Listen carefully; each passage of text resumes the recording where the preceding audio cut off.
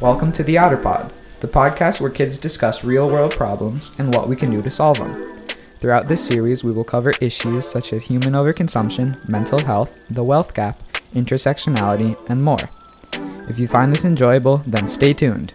8 weeks of our planet's biggest issues from the eyes of its youth. Hi guys, my name is Cole. Me and a couple of my friends, Sydney and Elias, are going to be talking about the mental health stigma today. Hi.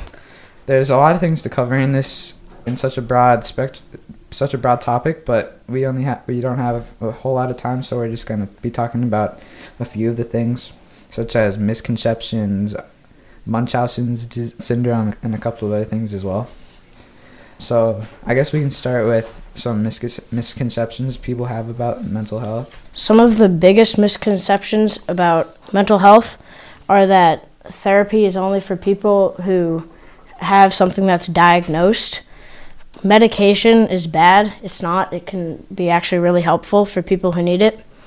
And that the way to not be depressed is just to be happy, which doesn't work for everybody. Yeah, I think that's a really big stigma people have, is that if you're depressed, you just have to be happy. But that doesn't work for some people, but you can't just get happy. You have to do certain things, and you have to maybe get treatment or something like that. And you also said medication is bad, but in a lot of people's cases, medication really helps them out. They wouldn't be able to go through their day without medication. Yeah. And another thing is that, for a lot of people who have been, diagnosed with depression, it's because your brain just makes the wrong chemicals, and you can't change that, and so you're just in a way stuck with the chemicals you have, and pretending to be happy doesn't always work. Yeah. So you need the medication then. Yeah. But another problem is that medication isn't available for everyone. Yeah. And so that's a big thing. People who have depression, say in a small remote village somewhere in the world, how are they going to get the medicine? Maybe they can, but you have to find other more natural or something like that ways to become happier and less depressed. Yeah. And depression isn't the only thing that people have stigmas about as well. There's some other stigmas, like if you have, say, PTSD. Yeah, PTSD. Or Down syndrome. Or yeah, if you have Down syndrome, a lot of people think, at least in my experience from people, I have a few friends who have Down syndrome, and people think that they are not capable of doing things, and they're not smart. The people I know who have Down syndrome are some of the smartest people I know. And they're still just people too. Yeah. And there's this thing called Munchausen's syndrome, which is a syndrome where you get diagnosed for faking syndrome. So say on TikTok, if you want to become TikTok famous, there have been people who fake having Tourette's is one example, where they go onto TikTok and they have fake tics and do things like that, and are what a person with Tourette's does in a day or something like that. And then a lot of the time they get exposed by people who really do have Tourette's, who are just in the comment section, and they say, that is not true. That's not what you do when you have Tourette's. And it's not just Tourette's, there's other syndromes and diseases that people fake online. And I'm sure there's many cases around the world, just not online, where people are faking. Yeah. One thing that I thought was really interesting about this was it was named after a German aristocrat named Baron Munchausen, who basically got all of his fame for telling really crazy stories about his past and history that were completely made up and not true. And another problem for people who might have Munchausen's is that they'll inflict stuff upon themselves, they'll poison themselves or overdose, which can be really dangerous. The harm in faking something is that you can get, one, you're getting attention for yourself for something you don't actually have, and two, you can also be taking attention away from people who really do have it and people who actually need the help.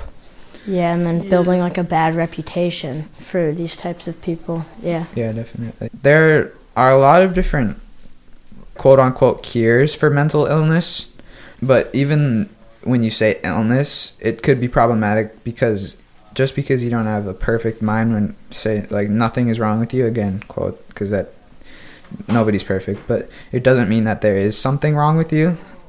The term illness is actually medically accurate. It is a disease or period of sickness affecting the body or mind, is what it says in the dictionary.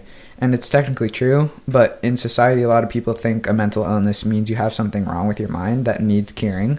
But you don't, just because you have Down syndrome or autism doesn't mean that you need to be cured, because there's nothing wrong with that. A lot of stigmas can come from the internet or outside of your personal life, and I know some people that really does affect them, but for a lot, you can just shake it off because it's people very far away from you who are just on the internet trying to hate. And or maybe even people in your hometown or home city or something like that. It might not affect you as much because it's just people who are hating on you, who you don't. At least I wouldn't. If I had a mental illness, I don't think I would care. Maybe I'm wrong, but something that really could be effective to you if someone was going to be stigmatizing you is if it came from your parents. Yeah. Because your parents are like your role models, and if you have depression, say, and your parents are denying the fact that you have depression, that could be really hard. Or if your parents don't invest in medicine for you or something like that, then I bet it's really... Yeah, and your parents might just like happen upon a video that gives like super stereotypical symptoms for having a illness or something like that, and then that could just snowball into them having a lot of misconceptions about you and mental health in general. Yeah, and then you might actually end up believing them, too, because you look up to them. Yeah, definitely. And for the first 18 years of your life, at least, or maybe you move out when you're younger, but you're with your parents all the time. They provide for you. Not for all people, but for a lot of people, your parents are very important in the first 18 years of your life. Yeah. A big reason why we're doing this episode of the podcast and why it's just important in general to talk about the mental health stigma is because people don't get out there with their own mental illnesses because they're worried, or I don't know, but... insecure. Yeah, and so they won't talk about it themselves, so it's important for other people who are willing to talk about it to get it out there. And that's one of the reasons why I signed up to do this podcast, or this episode of the podcast, because I've seen it. I come from a big city with a big school where there's a lot of people with Down syndrome and autism, and they are quiet and they get bullied, and then that they're in their shell.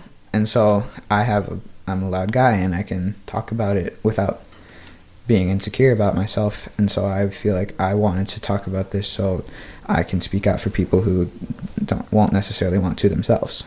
Like being their voice, almost.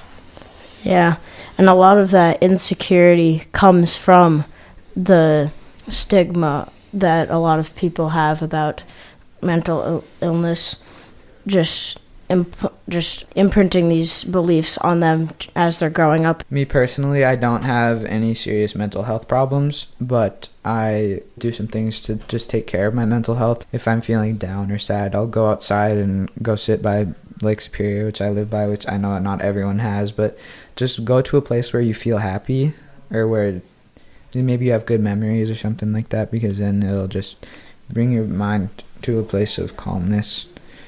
Or you can meditate or something like that and just think about why you're feeling sad and what you can do to combat that sadness. Yeah, I also don't have any big problems with mental illness that I am aware of, but I just try to maintain a good schedule, which helps me a lot. I have a regular routine that I know I can go through and I'm familiar with. So just waking up regularly, doing the same thing every morning, and then going to school, and then coming home, or before I come home, going to the Y and playing basketball or working out, or going to a sports practice, then coming home, eating dinner, and doing homework. So just maintaining a really good schedule is what I think helps me a lot. Just having a routine. Yeah. Yeah, I like reading a book, so I'll just go into my loft and I'll curl up with some pillows and just read a book. That helps me a lot. And then I know I have some really supportive people in my life that I can always turn to. Yeah. So going to friends or family or anyone that you trust and that you can talk to, it's really good to talk through your feelings as well. Yeah, I think it's really important to have someone that you can trust and talk about things like this. Definitely. And I'm pretty sure that's also another thing that's looked down upon sometimes. But yeah, especially males, sadly, it's really hard for a lot of males to talk about their feelings or even express feelings at all. Yeah. Because there's such a big thing. You got to be a big tough guy and be strong, but you need to show your feelings, because if you keep it all inside, nothing's gonna help. Yeah, it's just gonna build on more, and then it's gonna become worse. And that's and another worse. thing that we can talk about is males getting stigmatized about needing to basically not have feelings, like not crying or anything. And there's the male suicide rate has skyrocketed recently because we feel like we can't talk about our feelings. Yeah, we don't amount up to what we feel like we have to be. Yeah. Yeah. And so you just feel trapped inside of yourself because you can't talk about anything inside of you, which really sucks. And then a lot of people just commit suicide. It's really sad. Yeah. And that doesn't mean that there isn't also a lot of things wrong with female or anyone who is non-gender. They also have a lot of mental things going on, but females have less trouble in society showing their feelings than males because, like we talked about before. So one of the misconceptions we mentioned earlier was that therapy is only for people who have been diagnosed by a doctor. And I know there's only so many therapists, and people who have been diagnosed, I guess, should probably be attended to first.